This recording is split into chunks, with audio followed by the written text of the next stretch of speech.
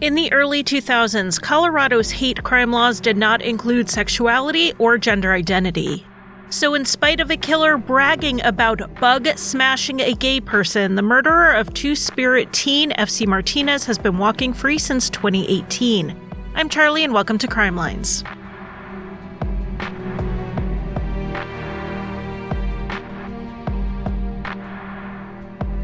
Welcome to Crime Lines. This episode is going to deal with an alleged hate crime against a young person who belonged to the LGBTQ+ community. It is not an alleged crime. The crime happened, but it was not legally established to be a hate crime, though if we're giving opinions here, the evidence supports to me that it was. Two major sources for this episode were the Cortez Journal and a documentary called Two Spirits, which I highly recommend everybody watch. All of my sources are linked in the show notes. The case we are talking about is going to require some history and some cultural context before we get into the case.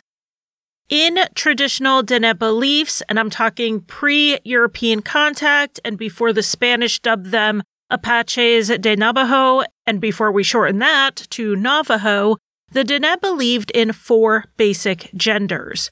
We have feminine female, masculine male, and then there were those who were born male but function in the role of a female, and the fourth gender was the reverse of that, those who were born female but function in the role of a male. That means people who are intersex, transgender, a femme man, a masculine woman. All of these fall into the third and fourth genders. The third one is the one we're going to talk about today, and that is those who are born male but function in the role of a female, and it is called Natlé. Translated to English, Natlé means changing one. The Diné were one of dozens of tribes in the Americas who did not have a gender binary. And for the Diné, gender and sexuality were linked, and the acceptance of multiple genders also meant the acceptance of homosexuality. Traditionally, the Natlé would participate fully in society and held their own role, including that as a caretaker to parentless children. I have, in the course of making Crime Lines and looking into MMIW cases, come across a lot of stories of how traditional beliefs were lost through colonization. And this is one of those. The Diné belief that people were created in more variations beyond male and female was under attack as far back as initial contact with conquistadores. So this is something I actually didn't learn at school, maybe you did, but the conquistadores brought with them large dogs they called war dogs. They were trained to attack, and they were used against Native Americans. In the Southwest, they murdered Natlé by turning their dogs on them for nothing other than being outside of their concept of God-sanctioned gender. And to do something like that is outside of the Diné belief entirely because in their traditional beliefs, again going back pre-colonialism, the concept of evil was intentionally harming others. The Natlé were members of society who helped the community and brought balance. And to use modern English words, being gay or trans or queer couldn't be evil because it didn't harm anyone. However, over time, the idea of more than two genders was replaced with the binary, even within Diné communities. A large part of this was the same thing that affected all traditions, and that's the boarding schools. The kids were shipped off and stripped of their language. They were sent home to parents and grandparents who didn't speak English and to a community where their history was given in a language they had been forced to forget. A large number of these residential schools were also run by Christian churches, so being not male or female, moving between those identities, or being gay was taught to be a sin. So let's fast forward roughly 100 years after the height of the boarding schools to the late 1980s and early 1990s. At this point, holding a more traditional belief about gender or sexuality may have been in the minority, but there were still Indigenous people who didn't identify as male or female, and there were still gay Indigenous people. A new modern term started coming up, and that is Two-Spirit. You may have heard it, and we have discussed it on the Jamie Lee Wounded Arrow episode from December of 2021. This term was designed to be used by all Native Americans, regardless of tribe, as a way to refer to the more complex understanding of gender that is traditional to many tribes. Not all of them, but many of them. It is not a direct synonym for transgender. It's not meant to take over or replace words from Indigenous languages like Na'Thley, and it's not meant to be a single box for all LGBTQ plus Indigenous people to check off, though many do accept it. It's a term that didn't exist that many people saw a need for in our modern society as we are navigating discussions on queer identity and where it intersects with Indigenous identity. And that intersection of identities is going to come up again in this episode, because we're going to talk about the case of a young Na'Thley. Fred Martinez, who largely went by FC, was born on March 15, 1985 in Tuba City, Arizona, which is part of the Navajo Reservation. He was named after his father, who he really looked up to. When he was little, he wanted to grow up to be just like him and be a cowboy and a railroad worker. His parents split up, and when FC was in elementary school, his mom Pauline moved him and his older brothers to Cortez, Colorado. And this was a big change, and FC didn't like it at first.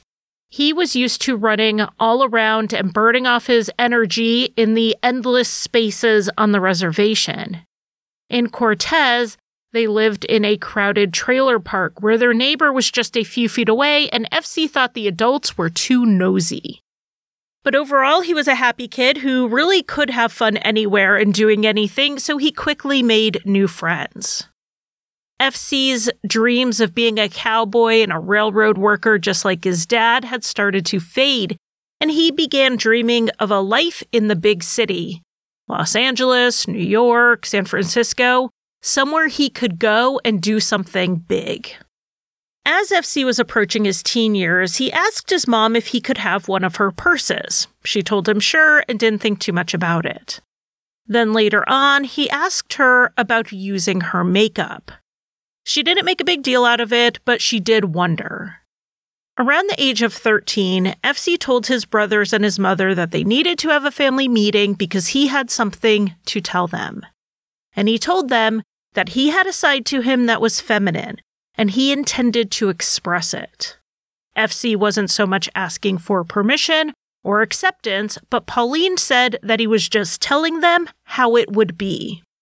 Pauline told FC that she loved him no matter what, and his brothers also accepted him, but his mother told the documentary Two Spirits that his oldest brother warned him to just be careful. While many people grew up not being taught about the traditional genders, Pauline wasn't one of them, and she knew about the Na'Thley. And after FC came out, she talked to him about it. And FC, who is proud of being Dene, really embraced this. He would wear baggy clothing, but with his hair curled and makeup on. Sometimes he would wear a bra that he would stuff to try to get some more curves. He generally went by FC and used he/him pronouns, but sometimes he went by Fred and sometimes Frederica. He was male and female in balance in a single person, and he identified both as Na'Thley and Two-Spirit. The acceptance at home didn't translate to acceptance outside of the home. And I'm not just talking about other kids. Absolutely, he endured slurs and ugliness thrown at him by his peers. But it also came from the administration at the school as well. FC would get dress code violations for wearing clothing that the principal or a teacher would deem too feminine. So, do you remember those jelly shoes that were very popular in the 80s? They get a resurgence every so often, and they had one in the late 1990s when FC was in high school. So he wore a pair to school, and his mom got a call about it. Now, she assumed that style of shoe was not allowed, kind of like how you can't wear flip-flops to run around a playground. But then Pauline was up at the school a little bit after this incident and noticed that a girl was wearing those exact style shoes. She asked why FC got in trouble for it, but the girl didn't, and she learned it wasn't the shoes that were the problem. It was that FC was the one wearing them. A school counselor later said she was not aware of the bullying FC experienced, and she felt that he would have come to her if he was struggling with it. But I think she's missing something that seems plain today that just may not have been to her at the time. When a student feels singled out and bullied by the administrators, why would they then go to the school counselor about it? The truth is, they wouldn't. Regardless of the private hurt FC carried, he wouldn't give anyone, including the school administration, the satisfaction of seeing him in pain, except his closest and most trusted friends. They saw those moments, but to the outside world, he kept styling his hair the way he liked. He was wearing makeup when he felt like it and carrying his purse around, regardless of what was said to him and about him. But acting unbothered and being unbothered are two different things. At 16, FC had a dark moment where it looked like things were not ever going to get better. And he took a handful of over-the-counter medication in a cry for help. He immediately regretted it and called a friend to tell them what he had done, and he was taken to the hospital and had his stomach pumped. When FC talked to his mom, Pauline, afterwards, he told her that people hated him. And she said they didn't matter because he had a mother who did love him. And I'm not sure that Pauline knew what kind of statistical truth she was speaking. According to research conducted by the Trevor Project, Indigenous LGBTQ youth are 2.5 times more likely to report a suicide attempt than their LGBTQ peers. However, the Trevor Project also reports that LGBTQ youth across the board who felt high social support from their families reported attempting suicide at less than half the rate of those who felt low or moderate support. A supportive family will not erase the effects of bullying, but it absolutely mitigates them. After this incident, FC received counseling and came out the other side stronger than before and more confident to live his life out loud. He did leave the high school and started taking adult education classes instead, which spared him going to the space that was the least accepting and affirming. At 16, he was working towards his GED and his future, possibly in design. On Saturday, June 16, 2001, FC told his mom that he was headed out to the annual Ute Mountain Roundup Rodeo, which is a big event in Cortez, and it includes rodeo events, live music, and a carnival. The carnival was what FC was heading to. Pauline knew FC would be out late, so she didn't wait up for him and instead went to bed. When she woke up, she realized that he wasn't home, so she called his friends to see where he was. They said they had all last seen him at the carnival, but at some point, they got separated.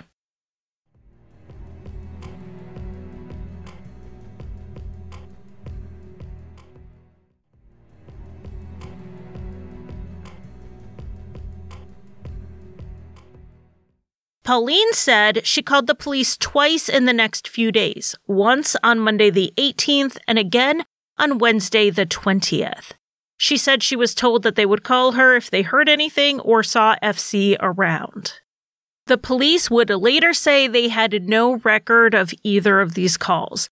They said that Pauline didn't call them until after Thursday the 21st, 5 days after FC went missing.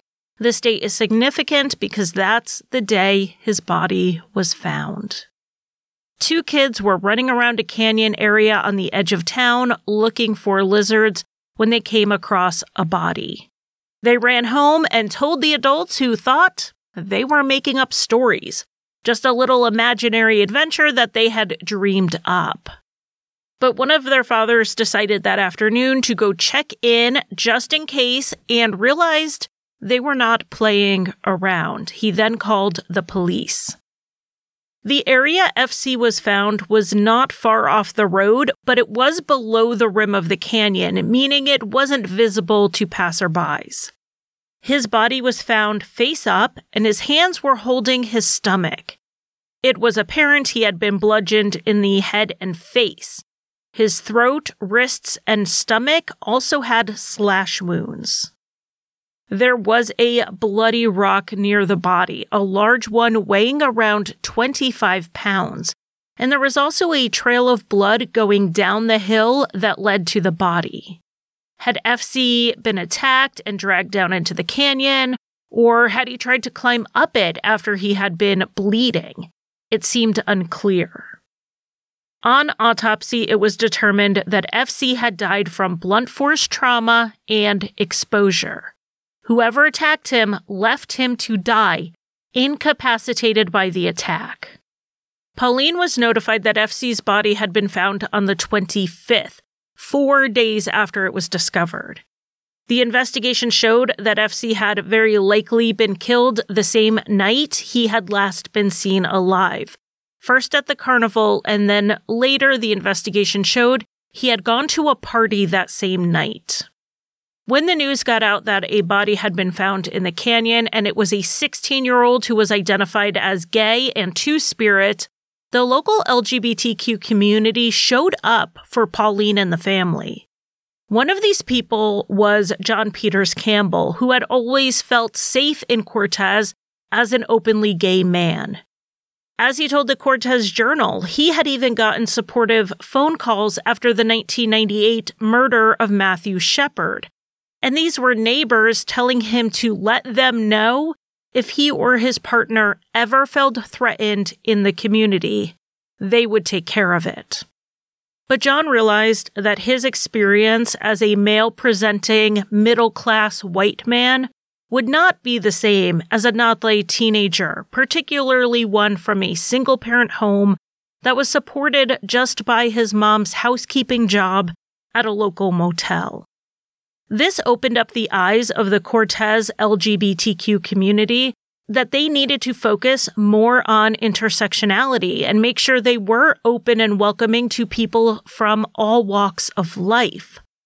But even as they were working on those conversations, they had a more urgent situation to handle. Pauline needed support. And they wanted to make sure that the police didn't write this case off as a poor gay Native American and not investigate properly. They also didn't want the media to misrepresent or misreport in a way that contributed negatively to the community.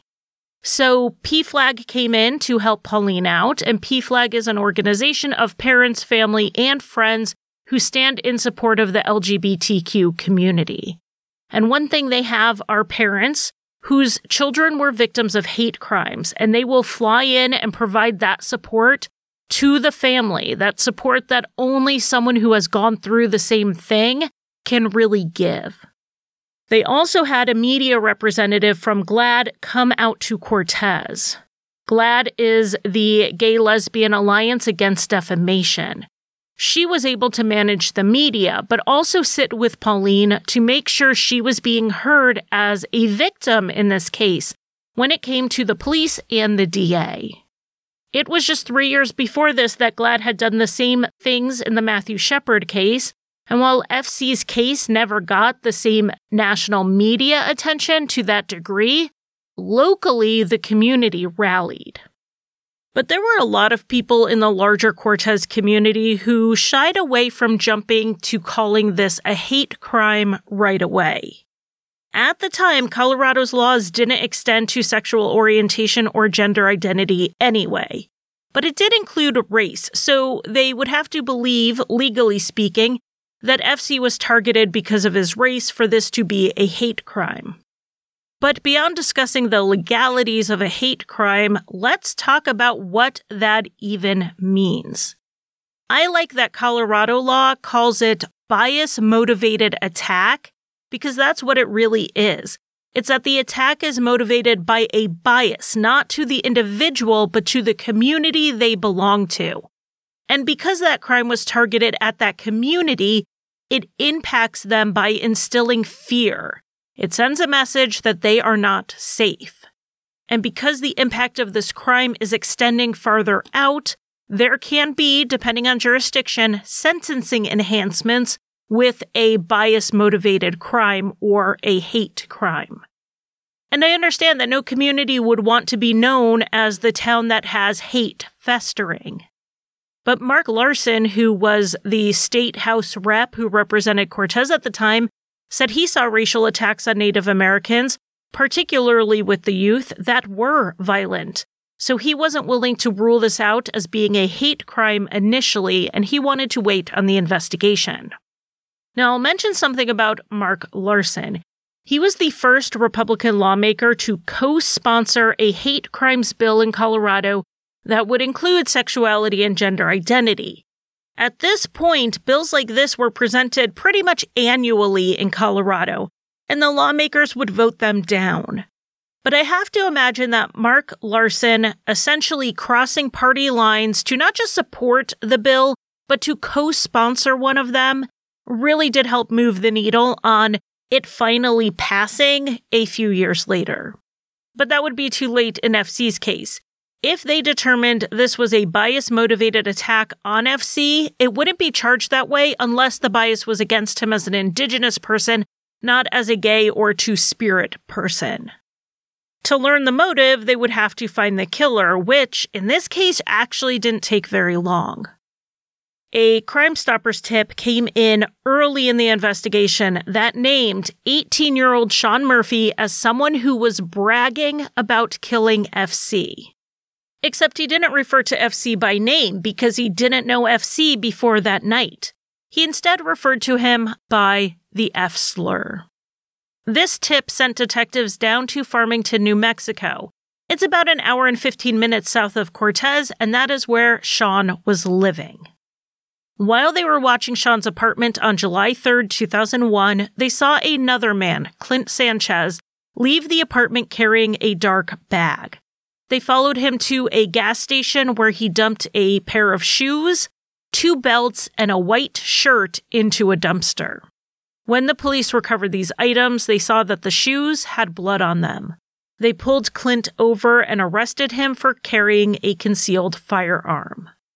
With Clint in lockup, they asked him if he was willing to talk about the FC Martinez case, and he agreed to tell them what he knew. He was not going to cover up for Sean Murphy. According to Clint, Sean was in Cortez on the night of June 16th in order to sell meth at the rodeo. The two attended a party that night where they may have seen FC. Later on that night, they were driving around when they saw FC walking near the high school. They pulled over and offered him a ride. They went to a convenience store and Clint went in, leaving Sean and FC in the car. They were alone for a few minutes. Clint got back in the car and they dropped FC off at a corner near where Clint and Sean were staying, which was just about half a mile from FC's home, so less than a 10-minute walk. Clint and Sean drove to the friend's apartment. On the drive, Clint and Sean talked about FC being gay, and Clint wondered out loud if FC thought he and Sean were also gay. Sean left the apartment soon after they arrived, saying he was going out to get a joint. He was gone for about 20 minutes and came back with blood on his hands and clothes. They asked him what happened, and he said he had gotten into a fight and that he left the other person lying in the pits, which was the local name for the area where FC's body was found. Sean then took a shower, changed out of his bloody clothes, and a friend drove Sean and Clint back to Farmington. Sean went on to brag to people that he beat up a gay person, bug smashing them, though of course he used a slur in how he described this. And then after FC's body was found, Sean started boasting that he had actually killed him. Though Sean lived over an hour away from Cortez, he was from the area and he was known to the police as he had already gotten a record by the age of 18. When he came on the radar for FC's murder, he was on probation for something else.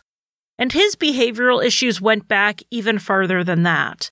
He had been expelled from middle school in the 6th grade. That's about 11 or 12 years old for those not in the U.S.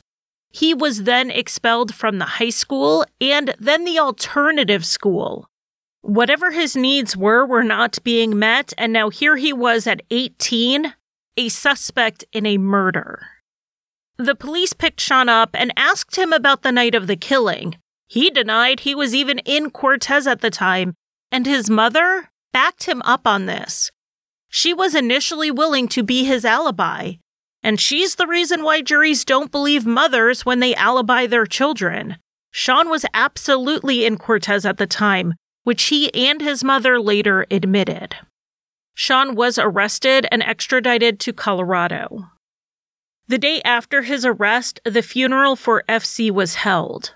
Pauline put 2 photos on his casket, one of him presenting masculine and the other one feminine in honor of his 2 spirits. His obituary included all of his names, Fred, FC, and Frederica. On July 9th, Sean Murphy was arraigned with his mother, his grandmother, his girlfriend, and his daughter there to support him. FC's family was not there because they weren't told about the hearing. According to the DA, the issue was that he wasn't told about what time the arraignment would be until the last minute. He said he didn't find out until that morning while he was already at the courthouse and they pulled him in for it.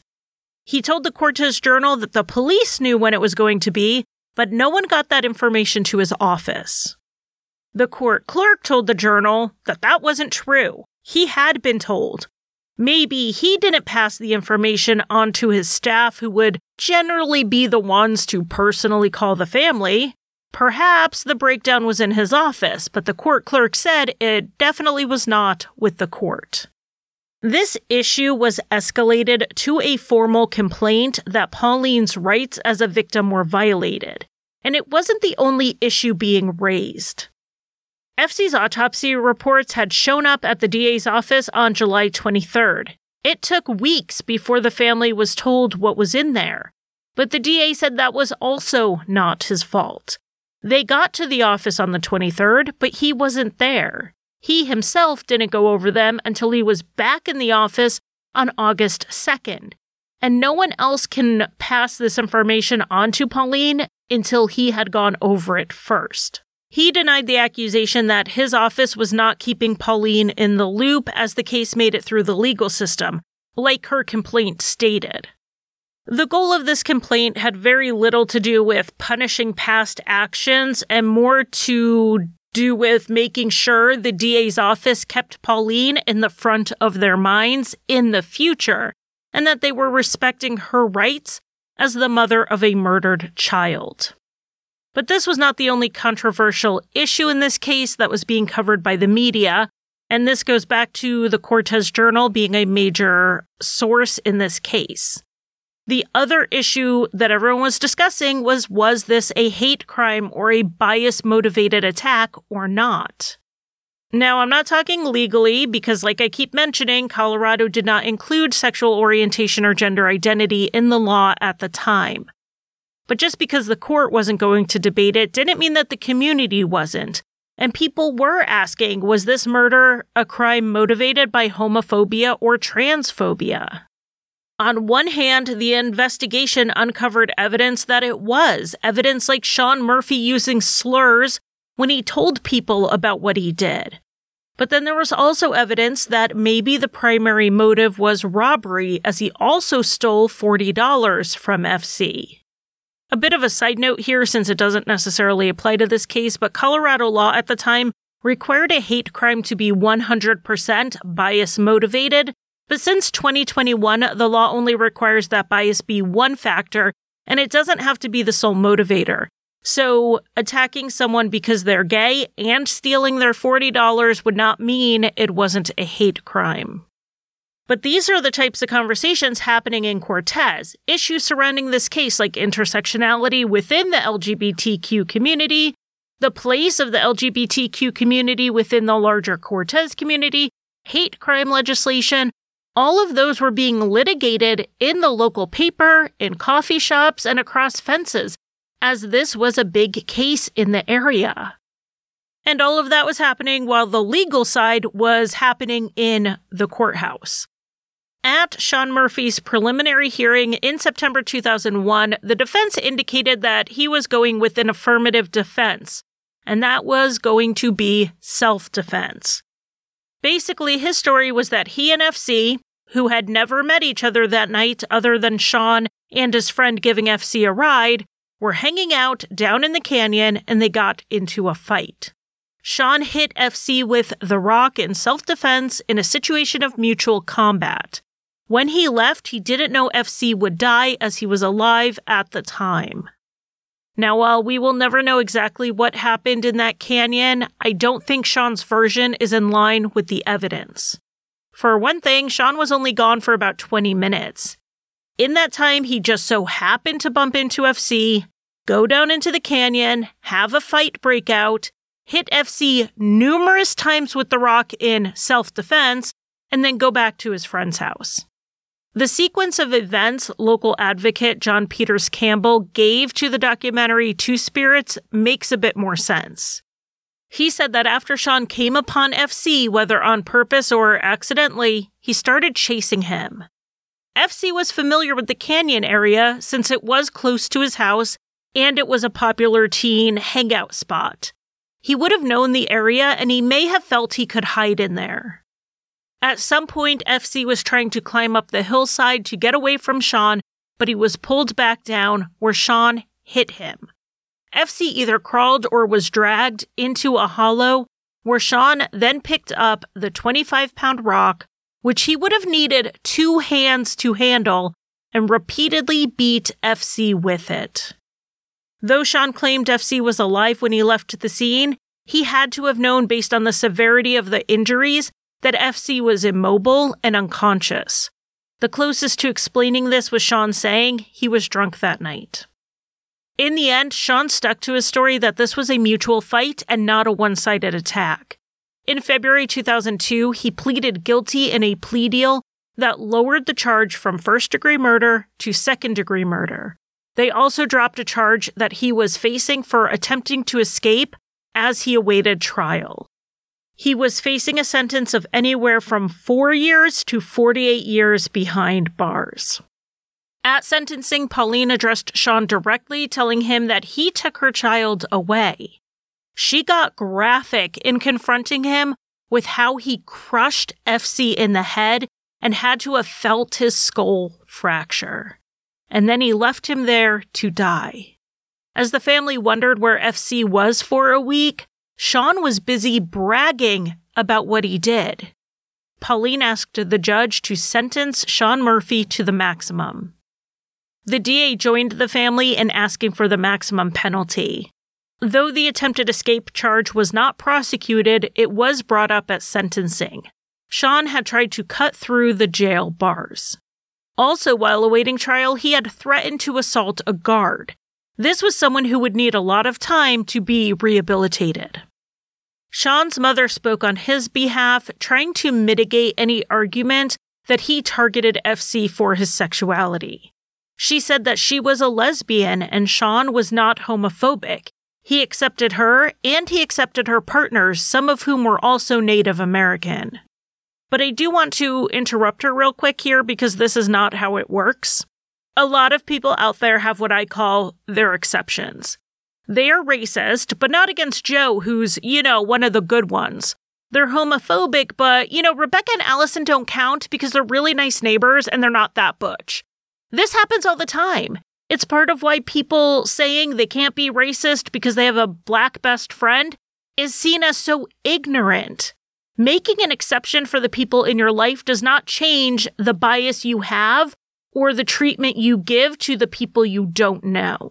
And beyond that, I'm going to tell you something that any trans person could tell you. Not being homophobic is not the same thing as not being transphobic. Being gay does not make someone not transphobic. Just Google trans exclusion in the gay community if you want to read more about it. Sean could absolutely have loved and accepted his lesbian mother while still having a bias against FC. But Sean said he did not. He said he had just gone down in the canyon to smoke a joint with FC, someone he barely knew, and there was a fight that left FC dead. He called it a, quote, terrible mistake. In front of the judge, he called it a terrible mistake. In front of his friends, he boasted about it. And I don't think the judge missed that observation. She told Sean that he had a choice after he left that canyon. He could have called, even anonymously, to let first responders know that FC was hurt in that canyon. He could have possibly saved FC's life, but he didn't. Instead, he took a shower, got changed, and went home. The judge then gave Sean Murphy a 40-year sentence, which is much closer to the maximum than the minimum. The advocates in this case were pleased with this outcome. Their goal was a sentence long enough that Pauline would never bump into her son's murderer on the street in her lifetime. And it looked like they got that. But they didn't. In May 2018, after 17 years in prison, and after having served less than half his sentence, Sean Murphy was released on parole. He beat a 16-year-old with a 25-pound rock and left him to die, and he served only 17 years. When his release was reported in the media over a year later, he was 36 years old and living about 8 hours from Cortez in Greeley, Colorado. But as one of the advocates in the case, Kathy Renna, told PBS after the release of the documentary Two Spirits, FC's real gift and legacy is that documentary. And that from the pain and grief and horror of what happened to FC Martinez, some good will come from it as people begin to think differently about those who are around them. I will leave links in the show notes of where you can rent the film. Thank you for listening. You can find Crime Lines on Facebook, Twitter, Instagram, and occasionally TikTok. Crime Lines is on Patreon, where I offer early and ad-free episodes as well as bonus content. Visit patreon.com/crimelines. If you want to buy me a coffee, the official drink of Crime Lines, you can give a one-time donation at basementfortproductions.com/support. And if you need a palate cleanser after listening to heavier true crime shows, check out Rusty Hinges, an allegedly funny history, mystery, and true crime show that I co-created and write for.